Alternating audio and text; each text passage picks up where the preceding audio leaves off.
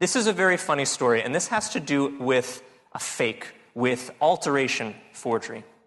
There is a notorious libertine by the name of William Sykes, who is an interesting forger because he found this painting, which is now at the National Gallery of Ireland, and it's now entitled The Enthronement of St. Romuald as Bishop of Dublin. But at the time, it was an anonymous 15th century Flemish painting, and no one knew what the subject was.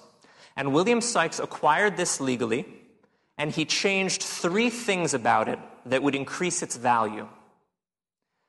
Which 3 things might he have added to it or changed from it that would increase the value of this already authentic painting? Well, one thing he did was he added a signature to the back of it. And in the 18th century, more valuable than any other artist was the work of Jan van Eyck. He was sold for more than Raphael, for more than Michelangelo at the time. So the best thing that he could do was try to convince people that this authentic 15th century Flemish painting was a lost Van Eyck. The next thing he did was try to make it a subject matter that would be of greater interest to British collectors. So he wrote on the back something that not only gave the subject matter, but also invented a history to it, a provenance that would also increase its value. Like I mentioned, a necklace that had been owned by Audrey Hepburn is more valuable than the exact same necklace that had just been purchased from a store and had never been owned by anyone illustrious. So, William Sykes wrote on the back of this authentic painting that it was painted by Jan van Eyck, it was a gift to King Henry V of England, and it was a picture of St. Thomas Becket. He thereby increased the value, and he managed to sell it to the Duke of Devonshire for an outrageous sum, and it was only in the 20th century that the edition that he had made was revealed as a late edition, and it's now considered anonymous with this slightly less exciting saint depicted in it. Wolfgang Köffner is another Dürer forger. He made a Dürer self-portrait in 1799, and it was actually hung in the Nuremberg town hall until someone noticed that there was another Dürer self-portrait in another collection, and this couldn't possibly be the same painting. Literary forgeries is not something I'm going to go into, but I just wanted to point out that it is another, sort of the series for another lecture, but you have William Henry Ireland, who's the British forger of the famous Shakespeare papers. Literary forgeries have the same rationale, the same motivation, and the same psychological profiling that we'll talk about in a moment of these other artistic forgers that we're discussing. Reinhold Vosters has a very rich collection at the Victoria and Albert Museum of works that were purchased accidentally because the people who purchased them believed that they were authentic Renaissance drawings and authentic Renaissance jewelry, when in fact, in 1979, more than 1,000 drawings from Vosters' workshop was found in the V&A, and it's not entirely clear at what point they were acquired, but they're still in the collection. They were sold as Renaissance drawings for Renaissance jewelry pieces, when in fact they were created in the 19th century. And here both the preparatory drawings and the pieces themselves were sold as Renaissance pieces. Also at the V&A is this wonderful bust by Giovanni Bastianini. It's meant to look like an early Renaissance bust of Aloysius Strozzi, but in fact it was created in the 19th century. This one is interesting because there was no motivation here to do with finances. This is a Romanian fellow, Bogdan Petricescu, I'm terrible with this pronunciation, Petricescu Hazdeu. He was a brilliant scholar of the Romanian language, and he was responsible for the forgery of a linguistic and archaeological discovery of sorts, the so-called Dacian lead plates. There were 200 of these fake lead plates that were produced, believe it or not, in a nail factory in 1875 in order to provide physical evidence to support the nascent Romanian nationalism that would rise in the 1880s. And this was essentially his invention to raise his status as a scholar, a linguistic scholar, and to promote this nascent Romanian nationalism that would rise afterwards. It was a physical manifestation of the idea that was rising, and it was not motivated by profit. Eugene Bobin was a French forger who most famously forged Aztec crystal skulls, which you may be familiar with the last Indiana Jones film. At the Louvre, the so-called tiara of Saitapharnes was bought as a circa 3rd century artifact and is in fact circa 1910, produced by these Israeli family. Alceo Dossena is a very famous forger as well, whose collection is represented in the Victoria and Albert Museum.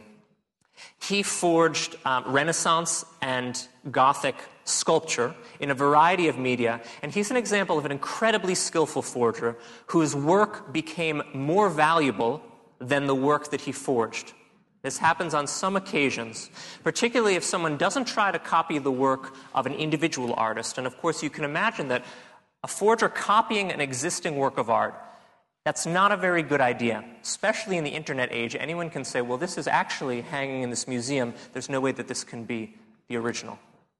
But the best forgers will choose a work of art in the style of a renowned artist, or, as we'll get to in a moment, they'll choose a work of art that matches a known lost work by a famous artist, for which the provenance already exists. And they're creating something to fill the void of that lost object. But in Dossena's case, he was creating works of significant skill that eventually became collector's items in and of themselves.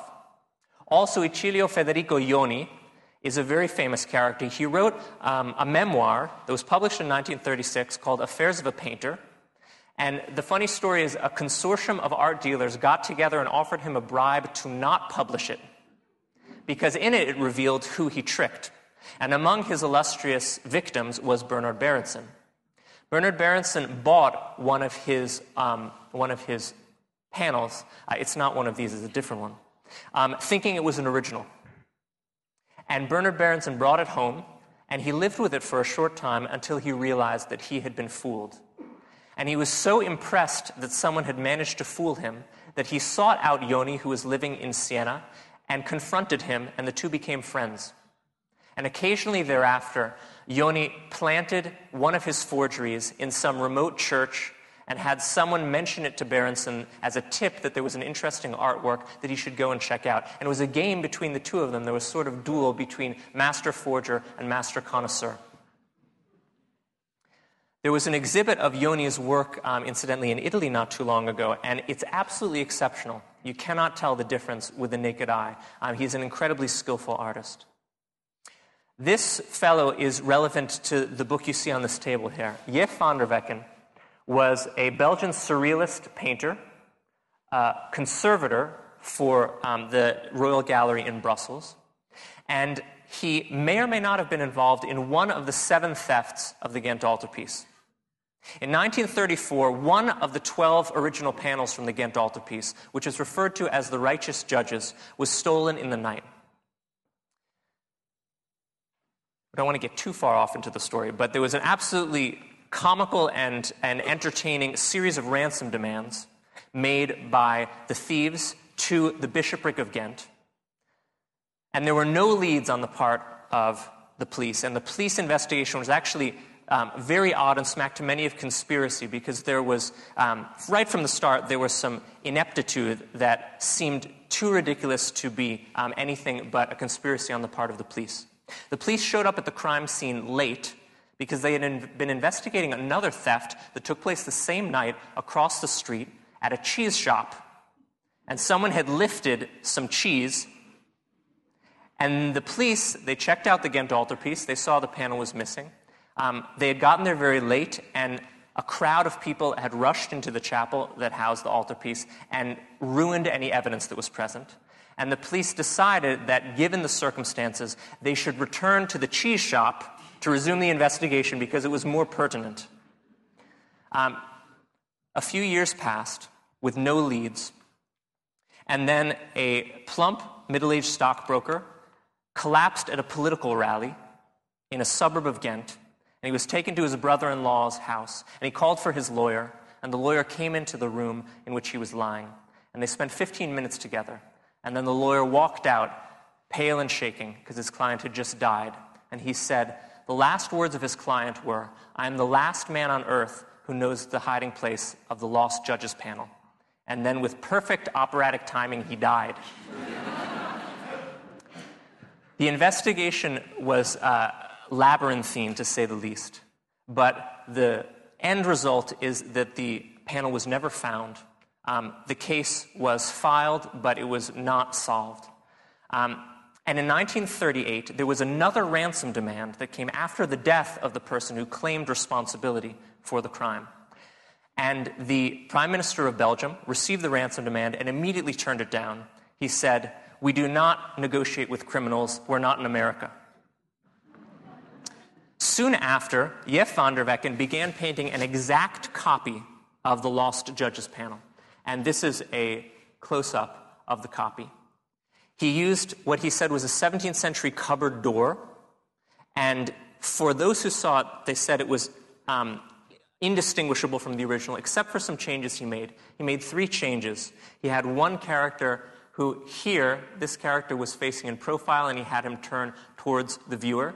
He gave him also the facial expressions of the Belgian King Leopold, who had died in a strange hiking accident in 1934, the same year of the theft. And he added a ring to one of the fingers. He also wrote on the back this rhyming quatrain in Flemish. And it's very difficult to translate, but it says roughly, "I did it for duty, and for love, and for vengeance. Sly strokes have not disappeared." And he refused to explain why he put this there or what it meant. In 1945, he gave this panel to the Cathedral of St. Bavo in Ghent. And in 1950, it was officially purchased by the government and put in display with the rest of the Ghent altarpiece. So if you go to Ghent today, you see 11/12 of the Van Eyck original and one panel by Van der Wecken. However, in 1974, a conservator whose job it was to clean the Ghent altarpiece every year showed up for work after decades on the job, and in 1974 he did a double take. All of a sudden, he was certain that the Righteous Judges panel had aged by about 500 years in the last 12 months. The crackler on the surface looked exactly like the rest of the painting, and he thought he could see pentimenti, an underpainting, ghosting through. His theory was that Van der Wecken, who by now had passed away, had been involved in the 1934 theft, and when the second ransom demand failed, had painted over the stolen panel in order to surreptitiously reinsert it in the altarpiece. That may seem far-fetched, but that was the theory at the time.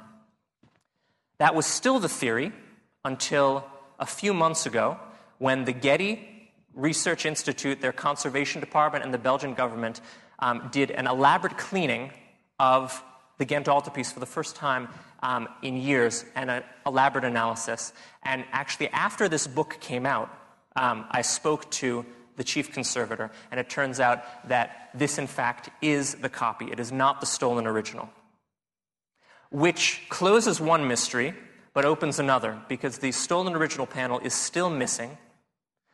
The best guess is that it's actually hidden somewhere on the premises of St. Bavo Cathedral, and there's very much an open investigation to try to find it. So it is an open-ended story, but I'm able to give you this little coda that in this book ends with the cliffhanger is maybe it's actually intact, and it in fact is not. But it's still out there, and it's one of the great unsolved mysteries of the art world. But Van der Wecken was a renowned forger as well as conservator. And in fact, there was an exhibit called Fake or Not Fake at the Groningen Museum a few years ago showing only Van der Wecken paintings. And he was a conservator who had such a heavy hand in restoration that there's more Van der Wecken than original 15th century Flemish in most of the things that he touched up. He also painted a fake Hans Memling, which he sold to Hermann Göring during the Second World War. And in the Netherlands at the time, that was an act of high treason punishable by death. And he managed to get away with it by being able to prove that it was in fact a forgery he made, not a piece of Dutch national patrimony. But someone else on this list, Han van Meegeren, was actually put on trial and had to prove that he had forged a Vermeer painting, and his life was on the line. The Wacker family, and you see Otto Wacker here, are renowned for having created as a family at least 33 fake Van Gogh paintings. But they went to the unadvised length of bringing a lawsuit themselves against a Van Gogh expert for defamation for having said that some of the Van Goghs in their family collection were fake. The result was that they went on trial. There were a series of trials in which World Van Gogh experts dueled with each other because those who thought they were authentic had their reputations on the line. And in fact, it was proven that there were forgeries based on the lawsuit that they in fact had brought themselves. And he served time in prison, but his entire family was involved in Van Gogh forgeries. Here's Han van Meegeren. He was an absolutely terrible pseudo-erotic surrealist painter in his original artworks.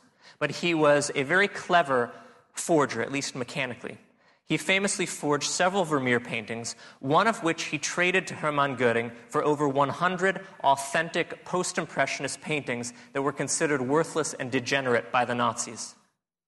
The problem was, he was brought to trial at the end of the war because everyone in the world, all the Vermeer experts in the world, thought that the Vermeer he had sold was an original. Not only was it original, but it was one of the best works that Vermeer ever made from his early religious phase. Now, today, this doesn't look anything like a Vermeer to me, but it fooled all of the experts at the time, and there's a very interesting trial where these experts testified why they thought this was authentic. No one believed him that it was not authentic. So even when he explained his entire process, how he baked the painting in an oven to get the crackler to look right, they still didn't believe him. So in his prison cell, he was obliged to paint another Vermeer. So there's strange photographs of him behind bars. A few other examples. Elmire de Hory, you may know from an Orson Welles pseudo-documentary called F for Fake. He was Time's Man of the Year, and he was Hungarian. He created at least 1,000 works, he claimed, of mostly modern art, especially Chagall, Matisse, Modigliani, and Picasso. Lothar Malskat and his colleague Dietrich Fey are interesting characters. Malskat was a German master forger, and he claims to have created around 2,000 fakes in the styles of at least 71 different artists. He claimed that it took him only one day to create most of his fake paintings that would fool experts, and he and Fey were caught when they were commissioned as restorers to restore the frescoes at Marienkirche in Lübeck, Germany. And they wouldn't let anyone in to see the restoration process. And when they finished, they revealed it at a press conference, and people thought it was absolutely miraculous that they had also uncovered hitherto unknown medieval frescoes from the church. It was such a big discovery that the German government printed 2 million postage stamps with the newly discovered frescoes on them. And it was only after they had printed the postage stamp that Malskat's hubris and desire for acclaim got the better of him, and he announced and then proved that these were new frescoes that he and Fey had painted. Tom Keating, you may recall from a 1976 Channel 4 television series. Tom Keating is a lovable master forger who painted British old masters, and his most famous work was actually a constable. He painted the Hay Wain, but he painted it as the mirror reflection of the original. And he sold, he claimed hundreds of forgeries. He claimed that he painted over 2,000 by more than 100 different artists. And after he got out of prison, he wrote a book, and he also became the star of this television series, which you see here, where he taught young art students how to paint in the style of old masters. Anthony Pichot is known as the other Dali. Salvador Dali's creative powers dried up in the last decades of his life, but at the same time his productivity increased. You may have heard the story that he was so avaricious that he was frantically signing anything he could get his hands on, because he got about $5 at the time for every autograph, and he was signing napkins, you name it, until his hand cramped up. And then he needed someone else to sign for him, but he also needed someone else to paint for him. And he had a protege called Anthony Pichot, who he referred to as the other Dali, who lived in his home and painted Dali originals, which were signed by Dali at the end of his life. And Dali himself, towards the end of his life, could not distinguish between what Pichot had painted and what he had painted himself. And there's a very interesting book about this by a fellow art crime author, a Belgian, called Stan Laurisens, that was a bestseller, because Stan Laurisens was a career gallery owner who sold and made a livelihood out of selling fake Dali prints. And then he met Dali at the end of his life, and Al Pacino is making a film out of his story, and he's playing Dali. Dali was famously, of course, eccentric. He was been involved in perhaps too many mind-altering substances, and there was one time when another forger brought a painting that he had forged in Dali's style and said to Dali, "I just bought this from a gallery, but I noticed you forgot to sign it. Would you sign it for me?" And Dali said, yes, I remember painting this, and signed it for him right there.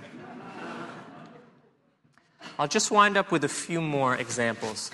Very famous British forger Eric Hebburn is a graduate of London's Royal Academy of Art, and he claims to have produced approximately 1,000 Old Master drawings, especially by Rubens, Raphael, Van Dyck, which you see here, Poussin, and Tiepolo. These drawings were sold by noted auction houses to numerous prestigious collections, including the Getty. Eric Hebburn claims that he began his career when he brought an authentic drawing that he thought was an Old Master, but he wasn't sure about it when he was young, to Colnaghi Gallery in London. And they said, well, this is okay, it's probably worth a few £100, we'll buy it from you, and then we'll see if we can find a buyer for it. And about a week later, he saw it in the window for many thousands of pounds, the same drawing. And he decided to get revenge against first Colnaghi Gallery by selling them his own forgeries, but then against the art world in general, extrapolating, as is a common characteristic among forgers, that somehow the art world collectively dismissed their original works or deceived them in some way, and that they're going to take a passive-aggressive revenge against that community as a whole by integrating their forgeries. There's an article in the Journal of Art Crime, Arcus publication, about Heburn's Van Dyck drawing forgeries, and you see two examples of them here. Hebburn loved his celebrity. He wrote a couple of memoirs. One is called The Forger's Handbook, and it teaches you how to forge just the way he did. And it's a very interesting read. He was mysteriously murdered in Rome. It's another one of the mysteries of the world of art forgery sometime later. Not to go into literary forgeries, but Konrad Kujau is responsible for the Hitler diary forgeries. And his daughter is depicted here, and it's an ongoing issue in Germany still to this day. It really strikes a raw nerve. Gert-Jan Janssen has been called the most prolific forger in history, and in a moment, and Vernon will focus on the most diverse forger in history. But Janssen earned at least $12 million, which is what was seized from his Swiss bank accounts, and he was the owner of at least 3 false identities. And when the police burst into his studio, which was in a castle he owned in the Netherlands, they found 1,600 forged paintings, primarily in the style of post-impressionists like Matisse and Dufy. And of course, Picasso, who is the most frequently forged and the most frequently stolen artist in history. And at the end of our story, we have a couple of examples of the provenance traps I mentioned before. John Myatt, you may have heard of, was a painter, and his accomplice, who was a con man by the name of John Drew, you see here. And very briefly, because Vernon's going to touch on this case, John Myatt was an unsuccessful painter of original works. He began to advertise that he could paint in the style of renowned artists. If you'd like something in the style of Monet, you couldn't afford one yourself. And he wasn't having much success. And then he was contacted by John Drew, who is really the person who is the mastermind behind the forgery scheme. And John Drew bought one of Myatt's works and then called him up sometime later saying, "You realize I just sold one of your works as an original and made a lot of money." and the two of them began working together. However, John Myatt was a skillful painter, but he didn't bother with any technical details. He painted a lot of works that would have originally been painted in oil, in acrylic, or other household paints. But no one looked in great detail at the works themselves because the provenance was so good. And the provenance was good because the two of them forged provenance and inserted it into real archives. So that when a scholar had this, for instance, this painting in the style of Miro, when they had it before them, they would do what an art historian is trained to do, which is go to the archives to look up, is this a painting that existed? And they would find, perhaps on a page that was stuck together somehow, that they had never noticed before when they visited the archives, a piece of provenance that said that this is a real painting. This is problematic not only because it led to this deception, but it also means that real archives are tampered with, and our great-great-grandchildren will refer to tampered archives as if it's historical fact. So it really damages the historical record. Myatt went to prison briefly, came out, and George Clooney bought the rights to make his life story as a film, and you can now buy paintings by him that are, he calls genuine fakes, which are signed by him but in the style of famous artists. And so he's doing quite well. And this is actually a theme that forgers go to prison, get out, and they're celebrities, and you can sell their own works for 6 figures that they now sign with their original name because they've made celebrities to themselves. This handsome fellow here, you'll hear in a moment. This is the Greenhalgh case, which I will leave for Vernon to discuss, but just to give you a little preview. This is Vernon in the infamous garden shed in which many of the forgeries by the Greenhalgh family were created. The Greenhalgh family used a different type of provenance trap. They found authentic provenance for lost works and then created works to match it. And I'll leave it at that because Vernon will speak more of it. And the last version of the provenance trap, which I would like to end with, is related to a New York dealer called Eli Sakai. He had the third variation on the provenance trap, which is this. He would buy an authentic work, usually by Impressionists. Then he would have a team of Chinese copyists make an exact copy of the work he bought. And then he would use the real provenance that came with the authentic work he had purchased to sell the new copy. So these are 3 versions of the provenance trap and 3 clever confidence tricks used by these forgers to pull the wool over the eyes of the art industry. The last person I would discuss is Peter Paul Biro.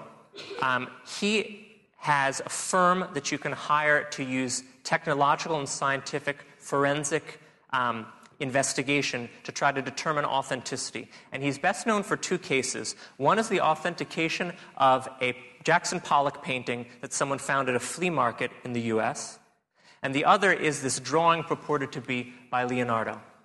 His modus operandi was to locate fingerprints in works of art and match them to fingerprints on acknowledged authentic works of art by the artist in question, in this case Leonardo or Jackson Pollock. The problem is that it came to light only recently that he was inserting fingerprints into these works. And in fact, his entire family had been forging art for more than 1 generation. There's a tendency to rely on technology, particularly if it's somehow elusive, and Biro was using proprietary technology, machines that he had developed himself. And the assumption was that we wouldn't understand it, but technology is going to solve our problems for us. And in this case, he used it to take advantage of his victims. Just to end, what are some of the things that we can say about these sort of 20 or so master forgers that we've discussed now? Well, there's some things that we can pick up just at this very basic introduction that I've given you today. One is that the use of confidence trick, particularly the provenance traps that I mentioned, these 3 different types, is what really makes a forgery successful. It's more important than the skill of the forger. If the provenance looks good, particularly in this day and age, most people won't look too hard at the work itself and may authenticate something that really should be in oil that's painted in acrylic because the provenance looks good.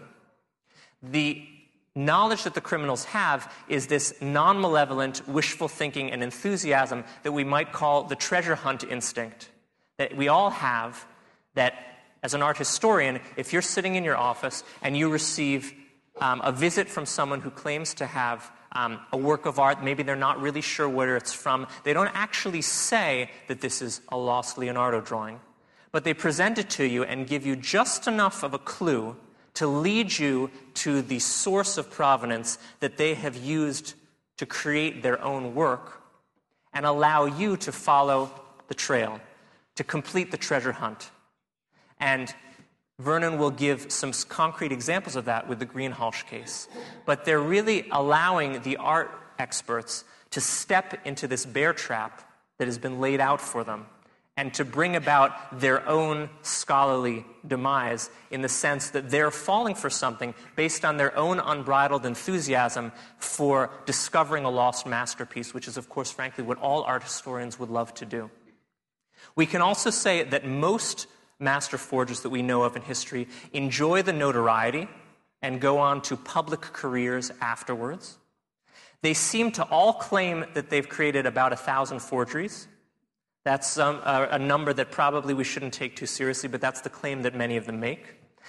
They often will write their memoirs afterwards. They will often help police after the fact and revel in the fact that they are now considered an expert, whereas before they created forgeries, their works were dismissed. The primary motivation that leads forgers to turn to forgery as opposed to another line of work is almost never money. Money is a secondary instigation. What they're interested in, for the most part, is a sort of passive-aggressive revenge at the collective art world that they feel has done them wrong. And they're going to get that revenge in two ways.